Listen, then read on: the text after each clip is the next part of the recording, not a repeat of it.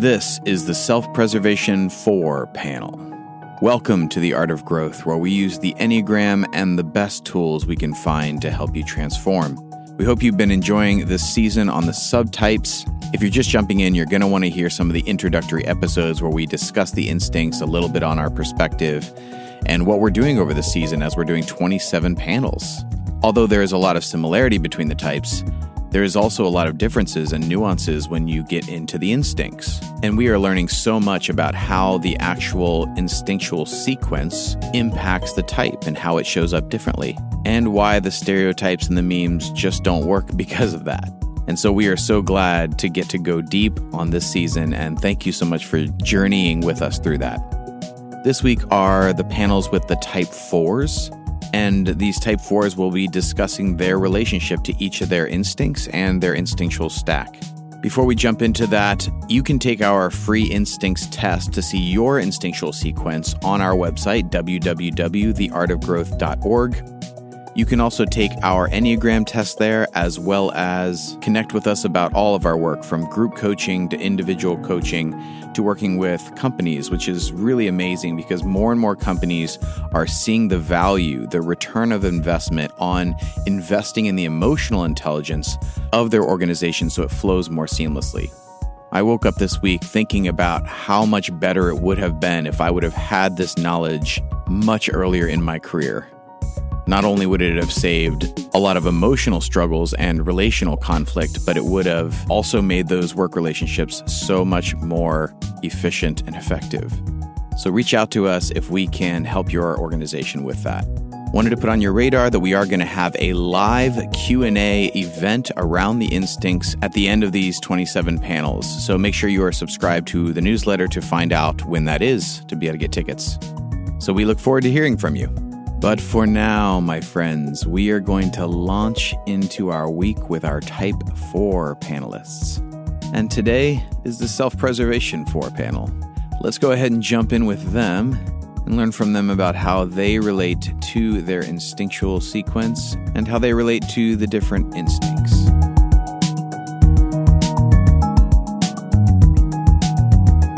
All right, well, welcome everyone to the Self-Preservation 4 panel. I am so excited to have all of you here with us today. What happens when the instinct and the type meet? It creates the subtype, which is why even within the type 4, there's such a wide range between the Self-Preservation 4 and the Sexual 4 and the Social 4. And so this is what we're looking forward to learning more about, is how does that instinct work within you? So as we begin, I'd love to have you introduce yourself. Tell us where you're from, who you are, and then we'll get rolling. My name is Caitlin, and I live on the coast of Maine. I'm Danielle. I grew up in New England and Massachusetts, but I live in Louisville, Kentucky. And I am Hans. I'm from Berlin in Germany. Hi. I'm Sarah, and I'm calling in from Central New Jersey. Wonderful. Well, as we begin, the first question is to address this need for feeling the desire to feel meaningful, significant, to try to meet this sort of need for finding the completeness, the missing part. What is missing within me? What's missing within the world? And how that interacts with the three aspects of the self-preservation instinct. And the first one we want to look at is health and wellness. So talk to me about how the sort of core need of the 4, how it interplays, how it works itself through this dimension of the self-preservation instinct. So let's begin with health and wellness. I mean, first of all, I was struggling a little bit to find the 4-ishness in it. Like, I mean, I resonate immediately. I mean, I have no doubt about being a self-pres dominant individual. So for me, it's all about, like, am I physically okay? Light, temperature, sounds, comfortable surroundings, food, getting enough sleep. These things are always like the first on my mind. And if I would say what is maybe the 4-ish aspect in that, I think I tend to look for what is missing so that I can be physically okay.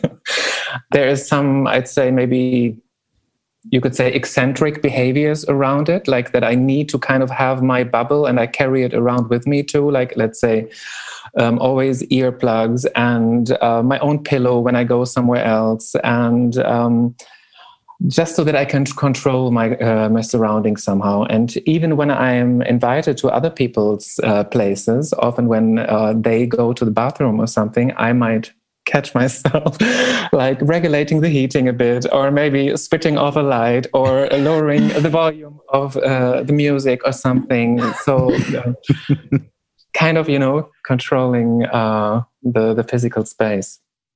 I think this is something I've become so much more aware of during this pandemic year than ever before, because I don't know that I really thought that much about the health and well-being preferences. I feel like I was busy with my work, and I have 2 small children, and every day was different. And there's been, in pandemic times, a little more spaciousness to have rituals. And I'm finding that really, really calming. And maybe it's something about recognizing more about Enneagram and instincts and all of that. But I definitely find a lot of grounding in rituals. I don't always get to do them, but I've really come to love trying to get up before everyone and meditate and do some morning pages and have some space at night. So I think it's a process of discovering and being mindful of what does help me move through the world with just more ease, and definitely things that I want to take with me out of this time. I think that there's some silver linings of this time that I've learned about myself. You said sense of calm, and then you said moving through the world with ease. Those totally resonate with me, and I totally relate to that sense of wellness as like a venue to balance, and feeling like the movement that I do, the exercise that I do, is very much about, I think, my mental health more than anything, any like hardcore protocols of exercise or fitness. I have never been able to get into at all, but anything that's, dance related or yoga or movement, something rhythmic and has, fun music involved or something like that. And now in this year working out at home, I've found a lot of things at home that I love to do. That, you try things that you wouldn't necessarily try going to the gym, just more access to a million different things. And I would say that that's definitely my focus with this portion of the self-preservation, is that I use movement and nutrition and kind of how I take care of my body definitely as a means to the end of feeling complete and regulated and calm and able to kind of show up and do what I want to do in a healthy headspace. That sounds really healthy. And it's new. That's very new in my really, life. Balanced. And this was the question that I was hoping wouldn't get asked first, because it's actually the one that really struck me. And I thought, oh God, how am I going to answer this question? Because it's what I struggle with the most. Hans, I relate to what you say about like being prepared and bringing your earplugs. I've always had the granola bar in my purse, and like I'm that person that has, you need Motrin, you need, that type of thing, which I've, on the past episodes with the self-prezes, I've seen that that's a very common thing, that we're the kind of prepared. Yeah. Thinking ahead and stuff. But once I actually started having things go wrong with my health that were really shocking to me, it became this weird balance of being a 4 and wanting to be unique, but then you have these kind of unique things happening to you, and that fear of when I express that to people or talk about something that's going wrong, that am I just being a crybaby, or am I just being overly dramatic? Is this going to be perceived as Caitlin just being Caitlin and not an actual, diagnosable issue that's going on? I experienced a pregnancy loss, and that kind of really shook the foundation of, it fed into a belief that I suspected that maybe life is a little harder for me than it is for other people. And then when that happened, it, in a negative way, it felt like it was confirming it, even though I know that that's a narrative and it's not the truth. Like we all have our things, right, that go wrong. And so I remember like my doctor telling me, this is really common, even though at the time, like none of my friends had this happen to. It was not something that was talked about. And she assured me that it's really rare for this to happen again. You have like a 2% chance of this happening consecutively. And then I went on to have a second miscarriage, right? So that then finding yourself in that tiny percentage of people it's really hard as a 4 because we're the counter type, right? The self-pres 4 is the counter type. And so I don't want to be dramatic. I don't want to be seen as this really bohemian, emotional, person. That's not attractive to me. That's not something I want to be perceived as, even though I'm sure all my friends listening to this are going to be like, that I am. But so bringing it back to that health focus, after that, I got diagnosed with endometriosis, which is also like a 1 in 10 out of women have that. So it's like being continually grouped into these tiny categories has just been really challenging because I think there's that urge to fight against that unhealthy obsession with being unique, being special, and feeding into that with the reality of the situation that this is something that not everybody is dealing with and not all my friends are dealing with. So I've found that a really challenging balance, I guess, is what I was trying to say, of being truthful and open without being seen as dramatic. So, yeah. Well, you covered a lot of territory. I know. I'm so sorry. No, thank you. Like that's really remarkably helpful. And all of these I'd love to dive in deeply into, but I'm going to restrain myself because this is a podcast. So, but you're bringing up a lot of great things that I think are very important. And I'm seeing some head nodding here. So before I jump in and comment, what's going on for the rest of you? That thing that you said, you not wanting to be seen as a crybaby, you said. I mean, I totally resonate with that. And I think it seems to be a common theme with self-pres 4s. This thing of like, I'm not fragile, I'm not needy, I'm not dramatic, I can do it, I'm self-sufficient, I can carry the load. Like this is always the image that I even have in front of myself and definitely want to project to the outside world too. I even remember, even from childhood, that when I cried a lot, but I would normally cry like hiding in my room to get kind of the somehow be applauded or recognized for like toughing it out and not complaining and this. But secretly, I would hope that my mother would notice. Like, so I did want to be seen in that. But so I totally resonate with that. I also really resonated with the point you brought up about being a counter type and that's what kind of goes back to a lot of what I said about when I think about wellness, you automatically think about fitness. But as a self-pres 4, I linked it to mental health because that's something that throughout life has been a difficulty that I've not probably wanted to express like some other 4s would express or just people in general. And that's been a huge driving motivator for growth, for personal growth, for kind of the way that I go about mental wellness is because I'm really motivated to not be, like you said, not be the overly dramatic or overly sensitive and kind of that feedback that maybe we've gotten in the past, or that's a tricky part of this particular combination, I think, for this instinct with our type is that we want to appear differently than maybe we feel. So yeah, we all kind of find different ways to deal with that. Yes, that definitely resonates. It doesn't bother me at all in other people if they're effusive or dramatic or emotional about things, but I don't prefer to take up space that way myself or process things that way publicly. But also the wellness part that you were speaking about, Danielle, of physical movement being more for mental health. I completely relate to that because I have no competitive vibe in me in terms of like athleticism or anything, but I do feel like it definitely helps with sort of mental and emotional health, and also reminds me that it's possible to move out of whatever emotional state I am, that by moving my body, I can get out of sort of repetitive states of worry or anxiety or over ruminating about things. So I really appreciate what you said about that.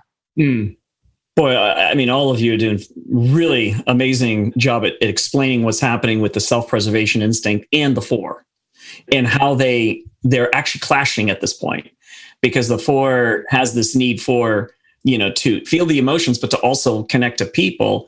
There's also this guarding kind of protective, like, I don't know that it's safe to open up. And if I open up, then I don't want to come off as dramatic, as needy.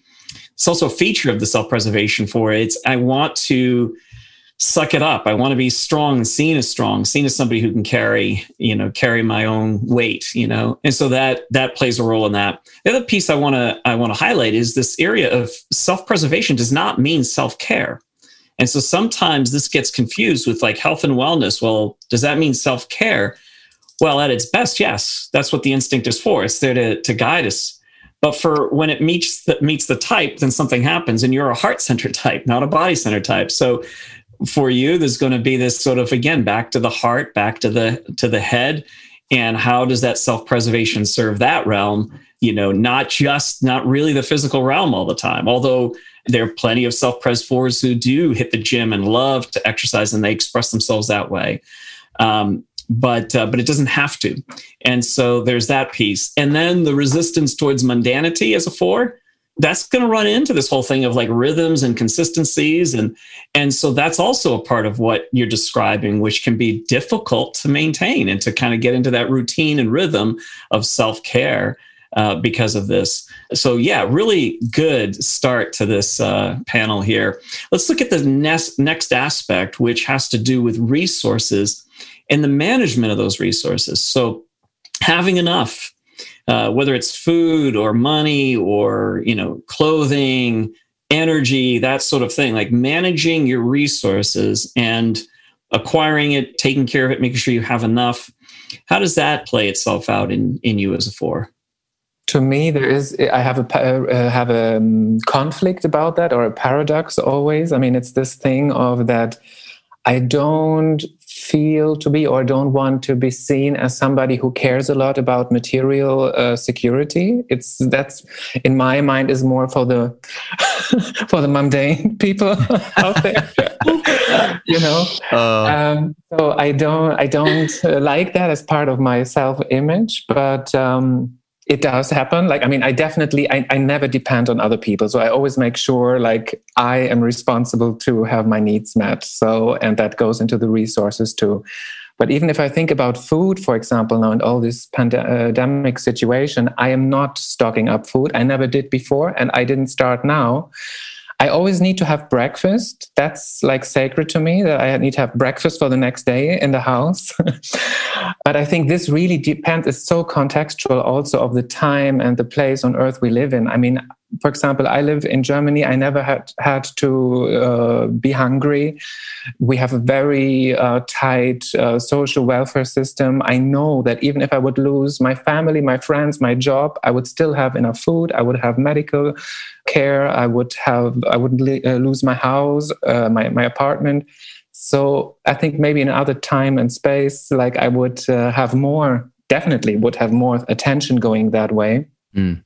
But I don't really have to give too much attention to it. I relate a lot to the practical know-how of this particular piece that has been consistent. Like I've always had a lot of pride in knowing that I can either do anything I need to do or figure out how to do anything that I need to do.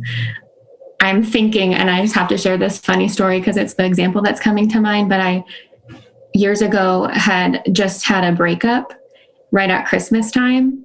And I grew up always going to get a live tree from the tree lot. And then I moved to the South where everybody has artificial trees that they bring out every year. But I was living here and I'd had a breakup and I was like, dang it, like I'm getting that Christmas tree.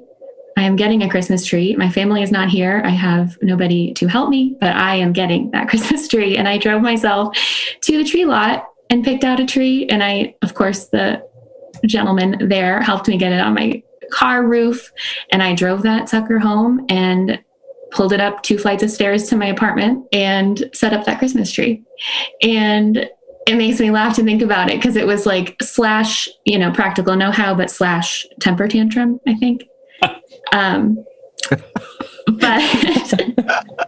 But I had a Christmas tree and it was crooked in the stand. And then I had a friend who came and helped me hold it so I could adjust the stand and it wouldn't be crooked anymore.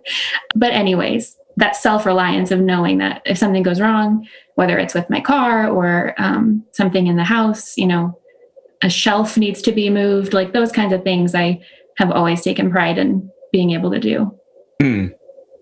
I don't think resources for me doesn't show up too much differently than a lot of the other types of with the self-preservation. It's pretty that standard that I like to have two of something. Like if it's my favorite, box of cereal, I like to have one that's unopened under the, ready to go that I know is there. Just like little things like that. I like having some extra paper towels, extra toilet paper, that kind of thing. But it's just in line with that preparedness. If there's something that I know that I'm going to need that's going to help make my day calmer and stuff, like especially like that, going back to that earplug thing again, Hans, that really resonated because it has to do with something that's you need it for your own personal being able to be okay in the world. And so maybe other more superfluous items I wouldn't care as much about, but I'm really big on breakfast as well. So it's like I have to have oats or whatever it is, that type of thing. But otherwise I don't, nothing too unique, I don't think, for anyone who is self-pres. This is so fascinating because I feel like I'm a chronically unprepared person who doesn't really think about it. This all sounds so good. Like I would be so much happier if I would just remember to bring a granola bar with me. I would be voted least likely in my family to be prepared that way. But now I'm curious as I'm thinking about this, about that kind of counter type thing, because I find it enormously fun and sort of energizing and clarifying really to set some kind of big ambitious goal and then have the practical know-how to figure out how to get there or how to get a team of people to arrive at a destination together. Or I love to travel to places I've never been and just have to figure it out. And I wonder, I don't know, I'm thinking out loud here, but if that has something to do with that counter type thing of wanting to reach towards something really, really meaningful and sublime in a way and interesting and different. And then also the practicality of okay, how do we do it or get there? But I don't feel a lot of ties to thinking about resources. Although now that I think about it, I think I am calmer and happier when I do remember to have rituals and know where things are. Those things are all good. And yet I fight them too. I feel a sort of tension between them. There's a piece around having those resources, but then there's also the other flip side of that, as far as not worrying as much about having them, but the capacity to obtain them. And does it show up more for you like that than in the other way? I know where I can go to get that. I know how to obtain those things should I need them at any given point in time. Yes, that does make sense. Or even continuing to put myself in increasingly more challenging situations where I have to then figure that out would be true for my life thus far. So do you enjoy the process of trying to figure out how to solve that problem? That is such a do I enjoy? I don't know. I feel addicted to it. It's what I end up doing. I don't know if I enjoy it or not. No, I do. I enjoy it more when it's within some sort of parameters, though, that I can control. So I work as an artist. So art is great for that, right? Because I can say, okay, these are the deadlines. This is the opening night. These are the resources. Now let me play within that to create something that feels really fulfilling and also practical in its execution. And do you know where your stuff is, should you need it? No, I do. If it's the stuff I'm prioritizing, absolutely. It's selective. If it's stuff I'm really passionate about, I do. And then there's a lot of stuff where I'm I don't know. No, somebody else will figure that out. I'm not going to pay much attention to that. I'm relating a lot to that. And I'm remembering some things I've been reading recently about the self-pres 4 or maybe just the 4 in general, but kind of our nature of sabotaging ourselves. And that plays out a lot for me, Sarah, with a lot of what you're saying. And I'm just sitting here laughing with, yes, having those big, lofty, fantastic, beautiful ideas and then really working really hard to achieve them because of things like being a little maybe disorganized or forgetting things or being late to things accidentally or chronically, which feels very much not aligned with this self-preservation that shows up in other ways, like with being resourceful and routined and organized. So I think it's a complexity of the 4 for sure. That's really interesting. I think I was just telling a colleague the other day, I said, if there was a would you rather, like, would you rather go ask for, a major gift to support this initiative, or spend 30 minutes actually going through last month's receipts and just, putting them in order? Like, I'd be like, I'd so much rather go ask for a lot of money than have to deal with receipts. Like, it's just, I don't know. Like I really struggle with I guess that's, yeah, exactly. We need the excitement of the disorganization. It's like a thrill to conquer it. Well, this is helpful. And the reason why we're pressing in is because even for you, as you're reflecting on the aspect of both health and wellness and also now resource management, is in what ways is it showing up? Because if you just look at the instinct itself, then you might say, geez, I don't know. But as you press in more deeply to think about how does it show up in your life, you're going to see it does show up differently. And it shows up uniquely because it's got to be within the type 4. So the type 4 does have this need for doing something often different than what was done before, or have some kind of, sometimes meaning can be added to even brushing your teeth. Like, I have to have a meaningful experience even in brushing my teeth, which is like, otherwise it's just really difficult to maintain that consistency in doing something as simple and mundane as that.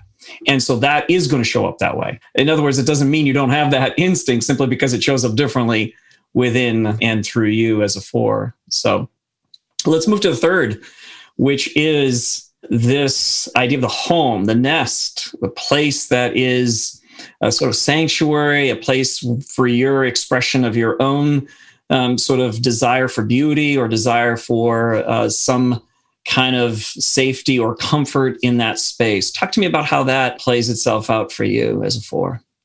For me, it's all about minimalism.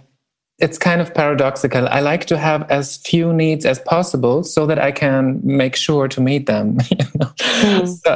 So I don't need big things. That's why I said with like just lighting, sounds, comfortable textures, that's enough. And I know I can easily access that. If I would get like big, expensive things, it would be all too much trouble and I could lose it. And, I like to keep things minimal. And the home really for me is the sacred space. Like, I often even perceive it almost like in an animal-like way. Like, I sometimes look at myself like a little squirrel that really crawls into its cave and brings the goodies home. And I have so much pleasure from that. Like, if I have a stressful day and I just retreat into my little cave, and it feels like a cave to me. I also don't like too much light.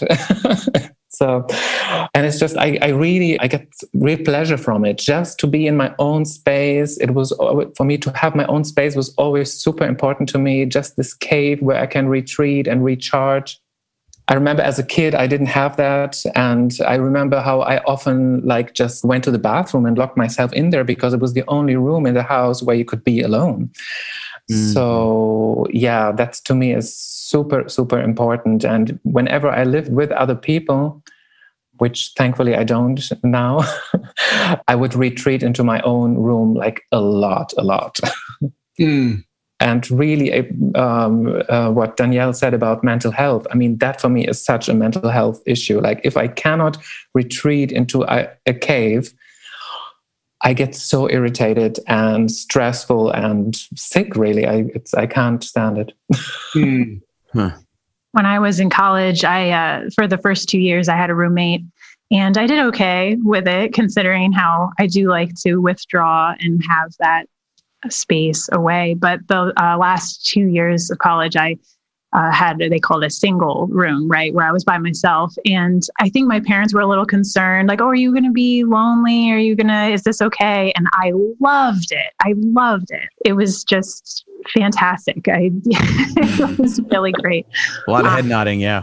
Yeah. And in terms of decoration and stuff, it does matter to me. I'm an artist as well, Sarah. So I'm actually really picky about what I bring into my house. So I don't want I don't want to just have stuff covered everywhere and decoration everywhere, which I think is also maybe a misunderstanding of 4s, that we just want to have like all this lavish, like, again, that kind of bohemian, like silks thrown everywhere, which may be, you know, for some people, but I definitely care more about the item itself. Is it a beautiful, practical, handcrafted type of, I'd rather have one really beautiful thing, right, than just a bunch of stuff everywhere. And at home, our walls are actually really bare, and we've lived there for 3 years, and I don't have any art hung up because I'm so picky about it has to be the right piece, something that I don't mind looking at every day and is, you know, evocative and that kind of thing. So, yeah. This was one of the things for me that when I was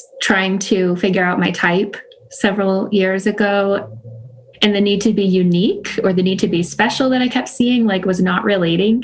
And then I heard somebody, I think probably on this podcast, on your original panels, but talking about home and how things have to be just like that little bit different.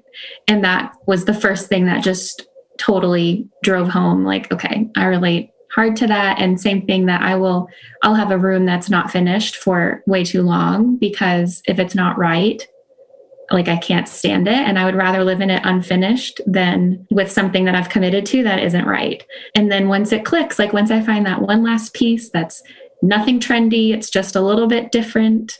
That's like my catchphrase. So I love it. It's a little bit different. And once I get that one piece or whatever, and the room comes together, then it's done. But yeah, absolutely.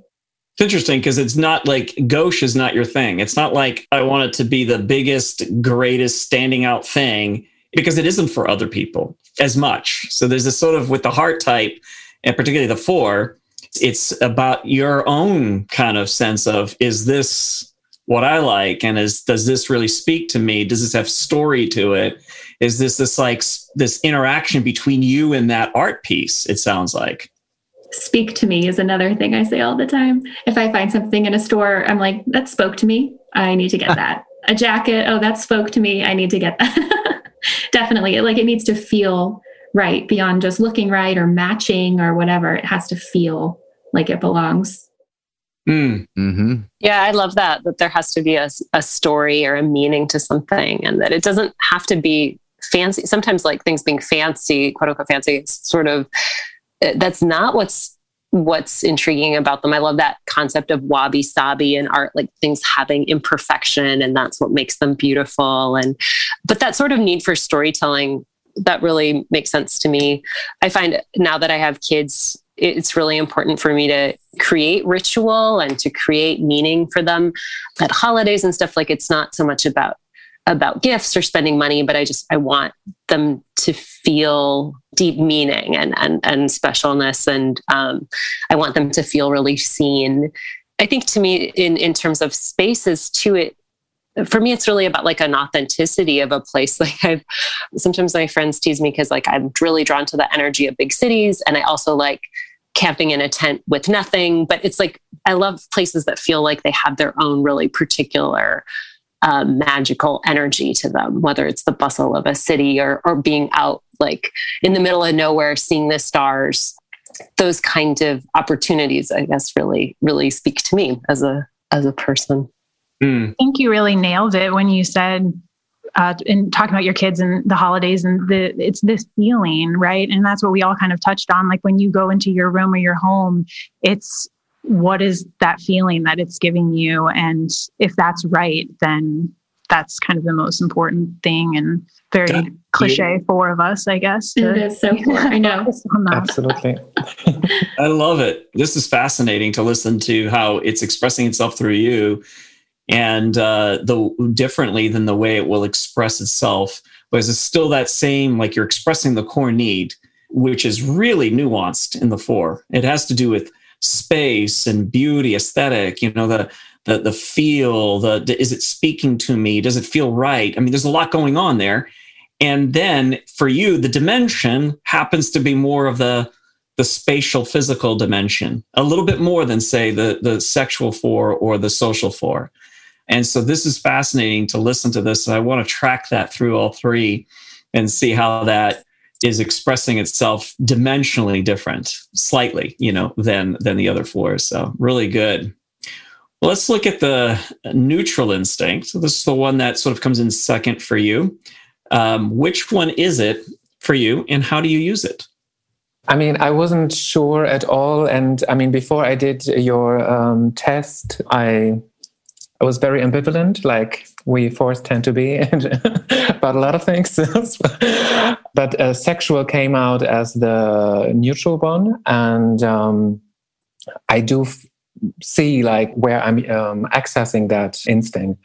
I mean, one thing that is always a little bit of a question for me is that because the self-preservation 4 is also often called dauntless or reckless and all these things which themselves don't sound very self-preservational, but do already sound a bit more in the domain of risk-taking.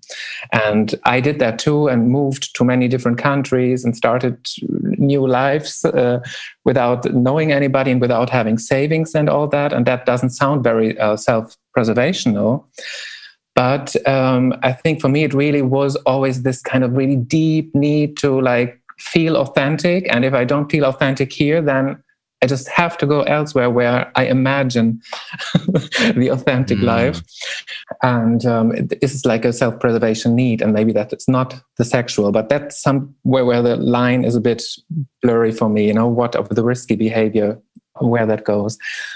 But where I can see the sexual instinct is definitely that I broadcast. Like I do go into a room and I want the attention. I'm ambivalent about that too, but so I'm nervous and all that, and I get a red color in my face and all that. But I do want people to notice me, and I somehow make sure they do, and they will. And I play with charm and kind of this kind of look here am I kind of energy. So I definitely do that. Even like when it is in the kind of area, let's say, of mating, flirting, and this kind of arena, I never make the first move. I think for fear of rejection, also very fourish. But I can make other people chat me up. Like I can radiate this thing of come over and talk to me, and they will. So for me, that is sexual energy. And then also just like the deep conversations with friends, like really diving into subjects. Also just the way I approach music. And if I go to a concert, this kind of merging with that and this like kind of intense connection, that's what I perceive to be my sexual energy at play. I love your nuancing and even thinking through very openly, like, I'm, not sure. This could be this could be that, because this is where some of the mixture of the heart energy mixes with the tight or with the instinct and can sometimes be difficult to tell which one's which. And so, yeah, thanks for bringing that up. But yeah, I appreciate your interesting take on the self-preservation actually pushing you sometimes to do things that appear risky because I'm not feeling safe in my environment. And that definitely could be the self-preservation, just saying, I'm not feeling authentic here. This does not feel real to me. And for my own survival, I need to move. And so sometimes we talk about how, again, the instincts all really are symbiotic. They interplay with each other. But for the purposes of talking about this, we separate them out. But you can see how for you, the sexual will kind of go, hey, to protect you, let's move out of here. You're not feeling authentic here. Let's go. We got to get out of here. I love that. And how you talked about even the broadcasting aspect of the sexual instinct, which exactly how you described it would be the way it would play itself out. That feeling of not feeling authentic. And so it pushes you into the risk taking. Holy moly, does that connect for me? Sexual is also my second neutral instinct. And they're, I think, closely prioritized. I think I tap in frequently to that, the one-to-one, the risk-taking, the adventure-seeking, the drive. I use a lot of that for my benefit, for sure. I love how it allows me to connect deeply to other people, which I think is part of the 4 being a heart type. That's, what I want and what I thrive on is connection to others. And so I think that one-to-one energy definitely serves that much more than my kind of repressed instinct, the social instinct, because I struggle in groups. So even though I love people as a heart type, I really gravitate more towards one-on-one exchanges than group participation. But yeah, I love depth of relationship. I have a hard time relating if things feel kind of too surfacey. It's really off-putting to me. And I would much rather the intensity of more of that kind of connected exchange between two people or two ideas. I may say more, but I just had to jump in and say, wow, how much those are so related when you're feeling, when that self-pres is kind of ticked by, I'm not feeling like myself here. I'm not feeling authentic here. So I'm going to look out and see, where can I go? It's so interesting.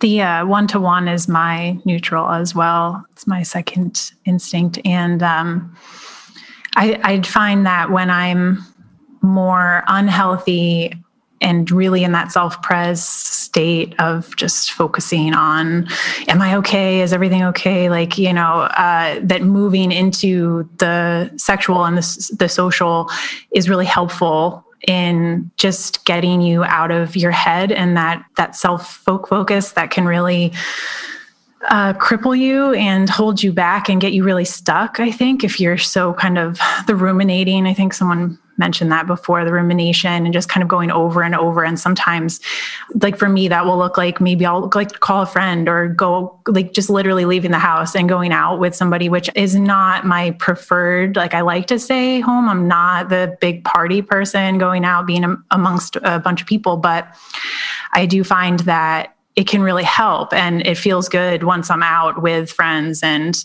there's that interesting, Hans, I thought it was interesting when you talked about wanting to get attention from the group, but then also getting the red face and getting like, kind of like you kind of, there's that push and pull going on. And I definitely feel that as well, with wanting to speak up and wanting to talk about stuff and wanting to engage with people, but at the whole time kind of like vibrating internally and like being really like this whole process, like even doing this, I told Joel that when he reached out via email to me and I responded saying like, it's literally going against every fiber of my being to say yes to this and to come talk, because I know that I'm going to have a vulnerability hangover afterward and regret everything that I said. And there's a lot of fear of being misunderstood in that one-to-one realm, as well as I guess the social. And so there's that risk that when you are engaging with people, they're going to misunderstand you. And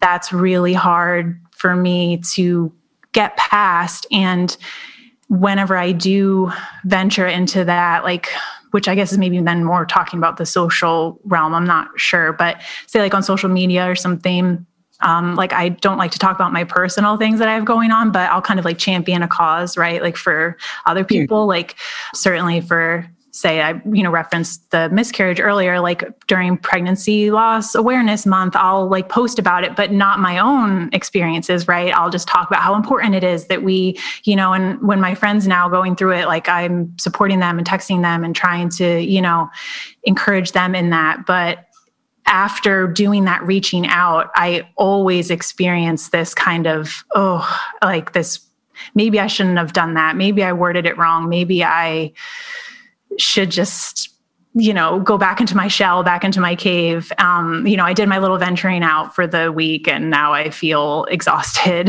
So, but at the same time, it's healthy. So I don't want to make it sound obviously like it's bad, but balance, right? Well, you bring up something very important, and that with the self-preservation is definitely stronger, which is why it's calling out to you to protect yourself in this environment, even as you're still wanting to have connection from the heart center with people, and you can use the sexual instinct to kind of push yourself out there.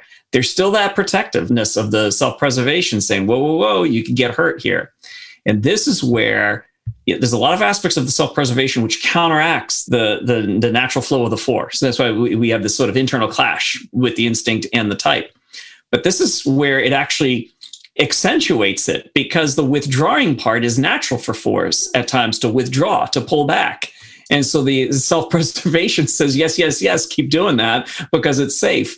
And so you can end up as a self-preservator pulling way too far back and being alone. And what you're discovering and what you're saying is, I think, super helpful for a lot of folks to understand if they're self-preservation fours, is like the very act of moving out of your instinct actually sets you free from a lot of this sort of internal spin that can take place. Exactly. And that's true for all of us. Whatever our normal tendency between our instincts, if you go to the one that you don't normally go to, even if it's your secondary, it can help shift you, can help you, shake you up and out, get you out of your funk.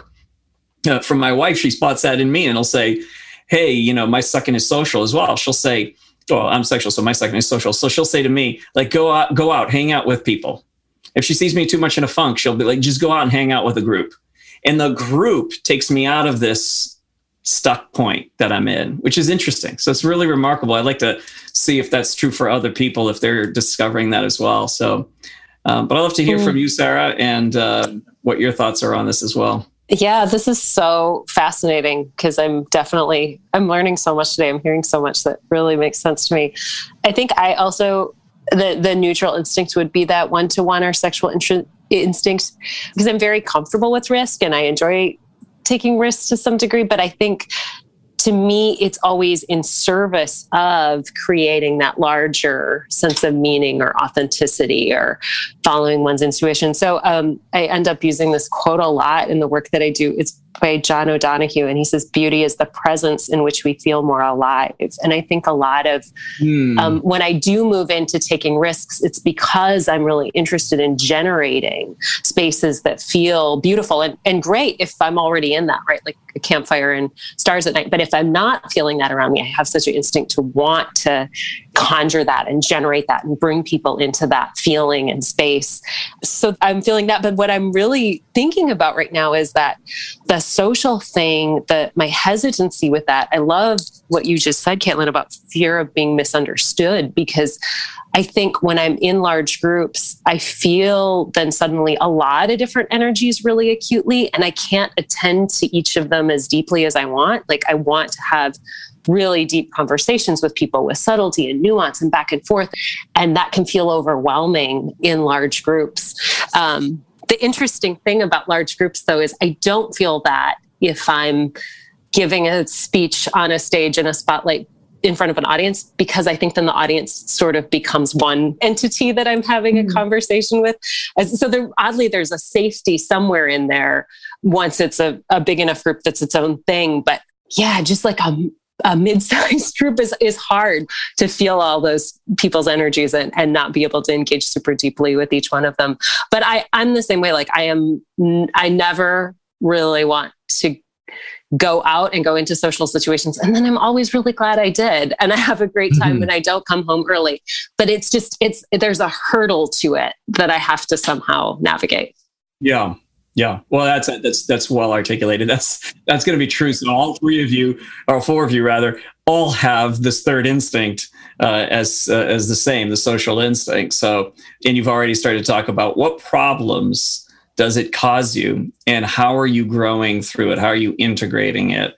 So that's, Sarah, if you want to continue on that, I mean, you're talking about this like social, that's hard, but when you do, something good happens.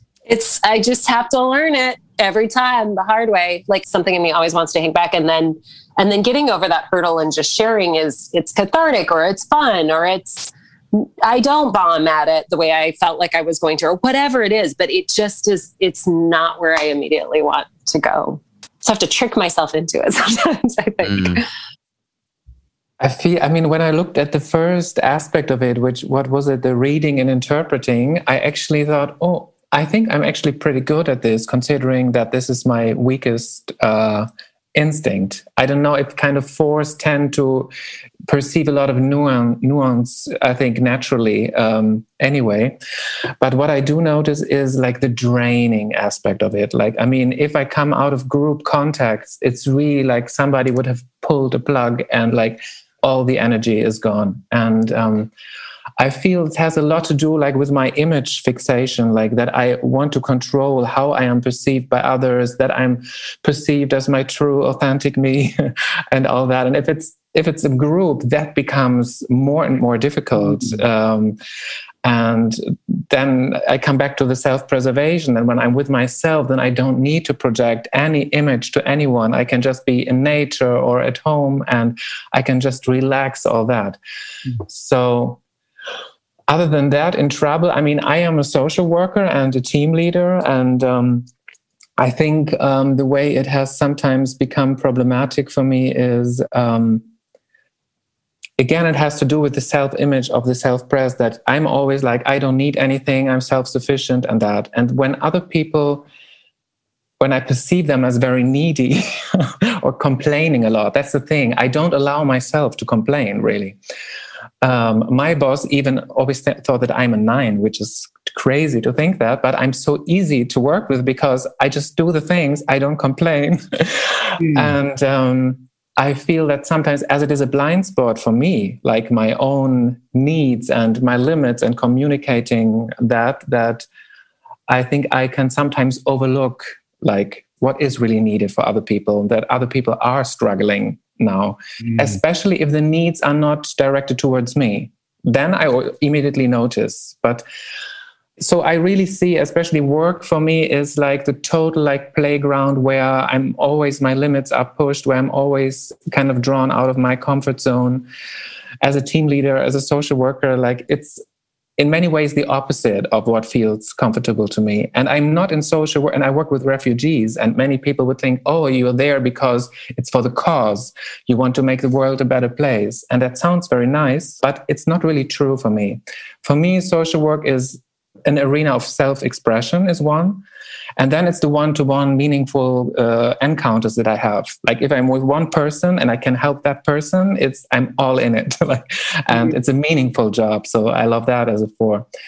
But I'm not so much about the social causes. It's not my first attention. I could work with any other group that as soon as there's existential need, then I feel alive, and then I feel I can also listen, because normally I don't like to listen too much. I am with my attention more inward directed, but if there's a certain level of existential need and pain, then I can become present. Then I feel I can listen and I can be there.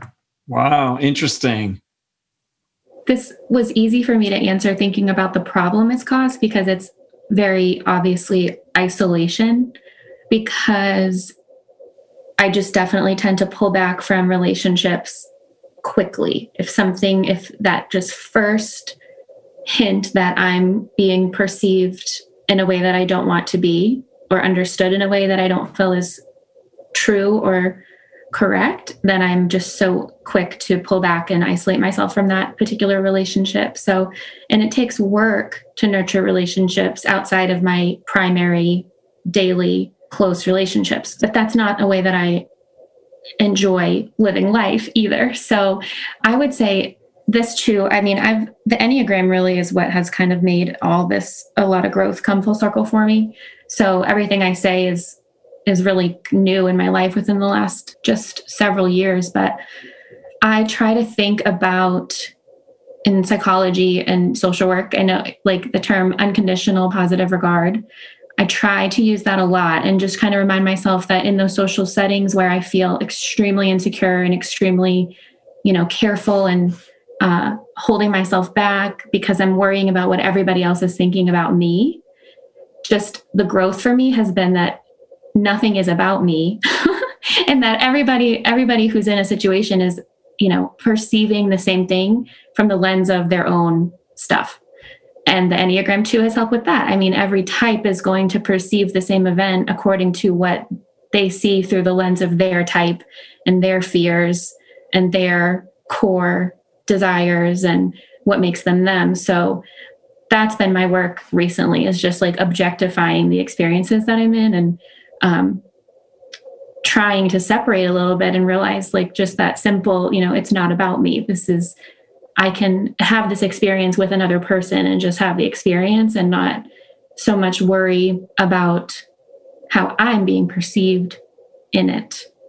So that's the growth. That's what I'm trying to do more often than not. That makes a lot of sense to me. I think my closest friendships and a lot of the deepest meaning in my life has come from moments of really struggling and sort of being forced to ask people for help. It's not my natural instinct to want to burden people or ask them for help, but that there's so much beauty and grace in needing people and allowing them to help or letting them in more. But I think for me, it's just remembering that that there's a huge gift in things going not quote unquote as planned or as, I think when one really enjoys making meaning and story and poetry and the perfect word and that's beautiful, but it also can be a bit of a trap to think that that's the only way to have meaningful encounters or exchanges. And so I'm trying to just embrace the mess more and remember that such incredible things can come out of the mess and things that I would not have predicted that are surprising and frankly much more wonderful than what I could have planned with my own brain, if that makes sense. Yeah, the biggest thing that comes to mind first is that draw of energy and feeling exposed and that fear of being misunderstood. That's just such a big thing for me. The fear that my words will be not misconstrued, but just miss the point entirely. And certainly I've had that experience in like one-to-one relationships, like what you were saying, Danielle, where once you have that happen, it's really hard to want to even continue with that person because you've been just so misunderstood on what feels like a really deep level sometimes. So that's, for me, the biggest negative with the social stuff is putting yourself out there and engaging and then just having it go wrong and feeling like people aren't giving maybe the responses that I expected them to or that I want them to. Like I have maybe certain expectations of when I share things or open up about things, the way that I would like people to react. And then if they are being really surfacey or trivial, it just immediately makes me want to pull back. And the complaining thing, Hans, that you were talking about, how it annoys you when other people will complain. And that is something that I also will sort of judge other people for because I don't allow myself in a healthy way, because obviously, if we were all complaining all the time, that's not great, but in a healthy way to express, how you're feeling and what's really going on. And I think, so when I see other people doing that in a public way and getting support for it, especially, that just for some reason really bothers me. If I see people sharing about something, maybe even somewhat trivial that has happened to them, and they get all these like responses, and maybe there's even like a GoFundMe and they're like, should not be. We've all seen like those things happen. And it's just, and I'm sitting over here going, well, like, it's definitely that whole social aspect of giving people grace, giving myself grace, and really realizing that we truly all have these things that we're struggling with that are really, we all have these loads that we're bearing, that we're walking around with. And it is not unique to 4s, right? And it's not unique to any of the other numbers. And so doing that work of trying to remind myself of that. And I think I left out when I said unconditional positive regard. It's like that idea that everybody's truly doing the best that they can with what they have. And like you said so beautifully, Caitlin, like everybody has their thing, and it isn't unique to one person, and we're all just doing what we can. Yeah. Yeah. Listen, you may not realize just how good that is, but that really is the forward movement for you and for 4s. So this is perhaps consistent with with 4s across the board, but the forward movement for you as a self-pres 4 with the neglected social is this movement towards, can I accept people in the social sphere? Can I accept people more as they are and trust that the way they present themselves, it's not a reflection necessarily on me, which is really hard, so hard. for all of us, whatever that is that we struggle with as our type, it's incredibly difficult to get past that. But the small movements that you're making, the way you articulated that, all four of you, that's the growth, and it's wonderful to see that in you. And so to each of you, I just can't thank you enough for having opened up your heart, having expressed yourself. It doesn't come easy for self-pres types in general.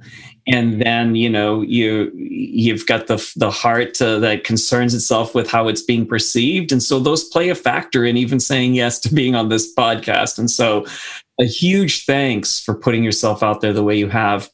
It will have helped, and I'm so sure of this, it'll help so many out there, self-pres 4s out there, and those who know them, understand what's happening inside the heart and the mind and the body of the self-pres 4. So deep gratitude to each of you for this gift that you have given to us.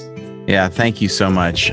I know it's not easy to go there on so many of these topics, but the vulnerability and honesty you demonstrated will open other people to be able to be more honest and authentic in their own lives, to seek that meaning, to draw on this energy that the 4 has, that we all need to integrate into our lives. So thank you so much. We will talk to you again soon. Bye.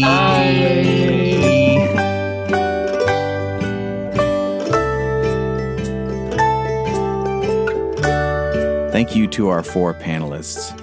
So I end each episode with a kind of a benediction, because no matter what the panel is, there is an energy, a skill set, a gift that we want to integrate as we want to be a more integrated being and have access to the gifts of all of these types. And so I end with that so that we think about how we need to integrate that energy. But this week, before I do that, I just want to remind you that you can take our free instincts test on our website, www.theartofgrowth.org, and you can reach out to us about coaching there as well.